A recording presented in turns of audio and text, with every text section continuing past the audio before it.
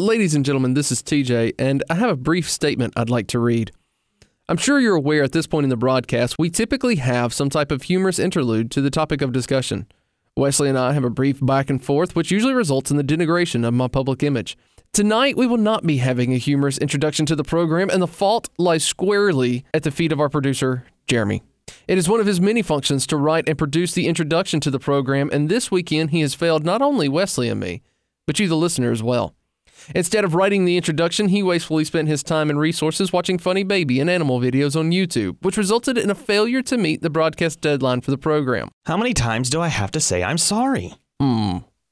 So, without further ado, we will now continue with our broadcast. Thank you for your time. I said I was sorry. Making connections, affecting the culture, just doing life. It's Engage Magazine on American Family Radio. You know, Wesley, a few weeks ago, we celebrated Mother's Day, and kind of the running joke for us was that we were kind of waiting until the last minute for Mother's Day to celebrate it and all those different things. So we're trying to learn our lesson, and we're actually doing a Father's Day episode a week early. Mm-hmm. Yeah.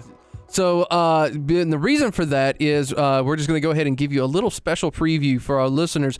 Wesley, why don't you tell everybody what we're going to be talking about next week with the Heart of Marriage? Yeah, with the Heart of Marriage, we're really focused on the biblical picture of marriage, the biblical role of a man and a woman, how they come together, and then we'll kind of close the week off with what roles can marriage play in your sanctification process. So we're really excited about that. That'll be June 20th or the 26th. We'll have some written content, we'll have some audio content, and we'll have some memes going up throughout the week. And you're going to want to follow Engage Magazine on Facebook, Instagram, and Twitter, and you'll be able to get the first bit of the content for that week.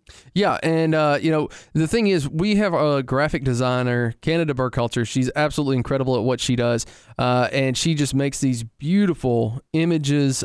We've got them all over for Heart of Marriage. There's going to be a ton of resources available for the Heart of Marriage. So check EngageMagazine.net out next week because we're going to be doing that. But this week, we're talking about Father's Day. And, as Jeremy Wiggins is our producer, he is a father of six now. And so... as all three of us were fathers, and we were just discussing, okay, how do we want to cover Father's Day? What do we want to discuss? And one of the things that we kind of noticed was during Mother's Day, when you're at church, the pastors always tell moms what a great job they're doing. And when it comes to Father's Day, and they are, absolutely, they are. Let's we're going to settle that. You're going to get me in trouble, Wesley. But when it comes to Father's Day, it's always like, you guys are terrible. Yeah. Absolutely terrible. So here's what You're we're not as do. good as Mom. That's what we're told. That's it. So what we're going to do is we're kind of doing an Engage thing. We're actually going to start out saying sometimes dads are terrible. Yeah. We absolutely recognize that fact. And, we're always told, don't say something bad about somebody unless you are that thing, right? Well, we are that thing. We are dads, so we can beat up on ourselves a little bit. Yeah. But in the next segment, we're going to be featuring Jim Shempert from 1 Million Dads, and we're taking the lighter side. We're going to be talking about some of the things about fatherhood that we love. But the first one there are there are serious challenges to fatherhood, and Scripture speaks to that. And as we were discussing this as a team, our producer, Jeremy Wiggins, had some great ideas from Scripture. So, Jeremy, tell us a little bit, where did these come from? Well, there are a lot of bad dads in the Bible. Let's be honest. Brother Bert Harper and I were talking about this, and it goes hand in hand when you have a major figure in the Old Testament like Moses and David, and look through all of the kings that are mentioned, the prophets that are mentioned, even back in Genesis. Look at all the bad dads you have there. There's a lot of bad dads in the Bible. Absolutely. And there's still great men of God, but they had severe parental problems. And so what I thought is we could look at 3 bad dads of the Bible. Hopefully we can get to all 3 and see the lessons that we can learn from them. And so I've got 3. They're Eli, Jephthah, and Jacob. And the first one that we'll look at is Eli. Now, Eli was a prophet. You can find the verses surrounding Eli and his children in 1 Samuel 2, verses 20 through to 25. And I call Eli your classic example of failure to establish boundaries with your children. All right, now, real quick, we've got to define. Before we do that, I do want to say this. He mentioned Bert Harper. You can listen to Brother Bert on Exploring the Word at 3 o'clock Central, Monday through Friday. Great program. Bert Harper, Alex McFarlane talk about apologetics, the study of the scriptures. It's great. So what do you mean? What are boundaries? What does that mean? Well, here's the thing. When I think of your boundaries, is I think of you come to this point in your life where your child no longer respects you as the parent. You have either forsaken all parental initiative and just decided your kid's going to be your best friend. Right. And so when they grow up to be adults, there's no boundary anymore. There's no father or mother-child relationship. Now you are on the same level. And we know, of course, that is completely unbiblical because children are supposed to honor their parents. And, that means placing them on a level above you. And so what I mean by this is Eli had, by the time his children, his sons, had grown up, he lost complete control. And that starts at a very early age. You don't... Well, it is a bit about control, but it's also about respect. That's right. That's what it boils down to, because his sons, at 1 Samuel, we're seeing in the scriptures where Samuel comes to them and he says, look, guys, he said, why do you do such things? I hear from all the people about these wicked deeds of yours. And he says, this displeases God. And the guys said, so? Who cares? Yeah. And so as a father, I cannot think of something in relation to my children that would break my heart more than for me to come to them and say, listen, this is what's going on and it displeases God. And they look at me and say, I don't care what you think and I don't care what your God thinks. That would be heartbreaking. But here's the thing.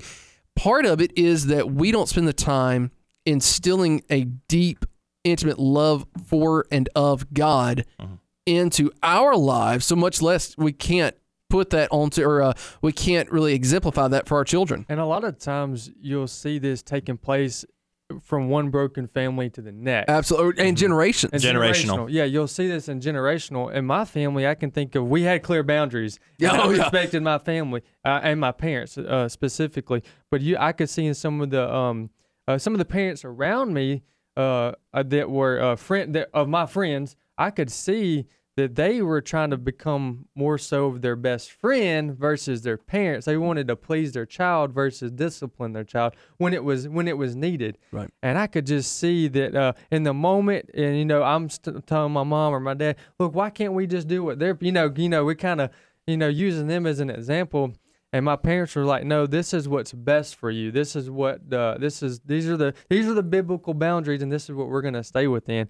And so I think if you're a parent and you're listening, understand that you may, if you've coming from a broken family in which you didn't have really much boundaries and you had that parent that was your best friend, so to speak, understand that you can break that generational curse. Absolutely. We can get back to the Word of God and what it says, and you want to, obviously you want your kids to love you, and that you want to have a lot of fun. You don't want to take that away, but there are certain times where you're not trying to please them, but you're trying to please God. Right. Well, as a parent. And let's do this. You are listening to Engage Magazine on American Family Radio. If there's something that you want to talk about, especially in regard to fatherhood or motherhood or family, we all have these questions. We all have questions about boundaries and how to have proper boundaries. And can you have too big of a boundary? Because we're not saying not to have love for your children with your children. Definitely don't go to that extreme. And we're going to look at Jephthah in a little bit, who did that. He focused on his career. So, but you can always check us out. Let us know your ideas at engagefaq@afa.net. engagefaq@afa.net. We are going to be talking about Jephthah because he sacrificed his children on the altar of his career, his success. And he said, okay, you know what? I am going to succeed at all costs. And Jeremy, why did you want to bring this up about Jephthah? Well, Jephthah is found in Judges 11, and the story of Jephthah is he made a vow to the Lord. He says, if you give the Ammonites into my hand, whoever comes out of the door of my house, I will sacrifice. Well, his daughter... He said whatever, right?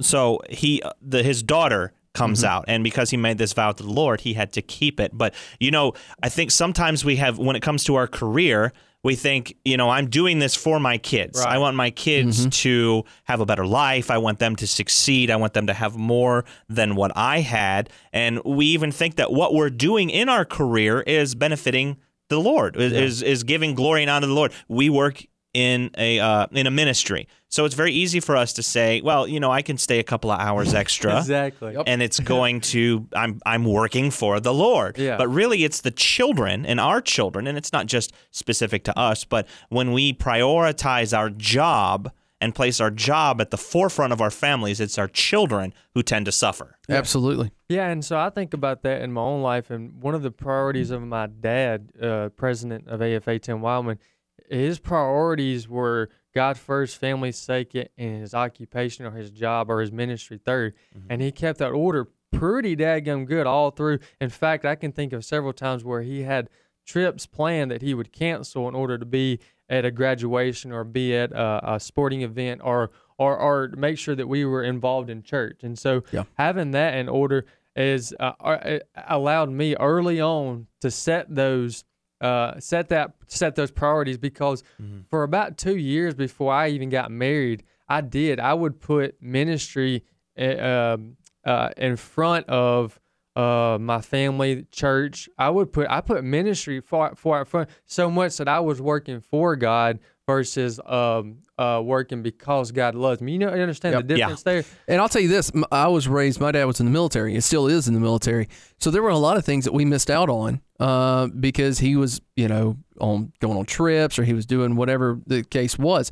And so there are times and there are jobs that are going to take you away from your family. Yeah. But when you're with your family, be with your family. All right, lastly, really quick, Jeremy, what's the last bad dad on your list? Well, my last bad dad, and you talked about that generational cycle. This is Jacob. Now, if you will remember, Jacob's father did the exact same thing that Jacob did, and that is raising or elevating one child above the rest of them. Jacob had a ton of kids, and I've got a lot of kids too, but not nearly as many as Jacob did. But Jacob made the mistake of raising up his son Joseph over the rest of his children, so much so, he didn't mean anything by it. It's just Joseph was, he was getting old in his age, and Joseph was the baby. Yeah. But when his brothers saw that their father loved him more than any of them, this is Genesis 37, they hated him and could not speak a kind word to him. Now, we tend to hear horror stories about the baby and how the baby is, can get away with murder. The oldest is the one who gets dumped on, and the middle child might as well be in the witness protection program. That would be me. Because they have no idea that they even exist anymore. And we need to be careful about this, especially as your family gets larger and larger. But I don't think even so, you can even tie this back to the first one. If you have one child, elevating that child to a position where they don't need to be can also take you back to Eli and erase those boundaries. So we need to keep in mind that we love all of our children in different ways, and that we're not doing them any favors. And that's really by important. We them. do love them in different ways. I've got 3 kids, and each one has a different love language. So each one needs to be loved differently. And so here's the thing. Next segment, we're going to be on with Jim Shepard of 1 Million Dads. We've talked about the bad dads. Now we're going to talk about some good dads. We're going to talk about some things that we love as fatherhood. It's going to be pretty personal. It's going to be real fun. So stick with us there. As always, you can check us out at engagemagazine.net. Until the next segment, keep sharing truth and applying Scripture.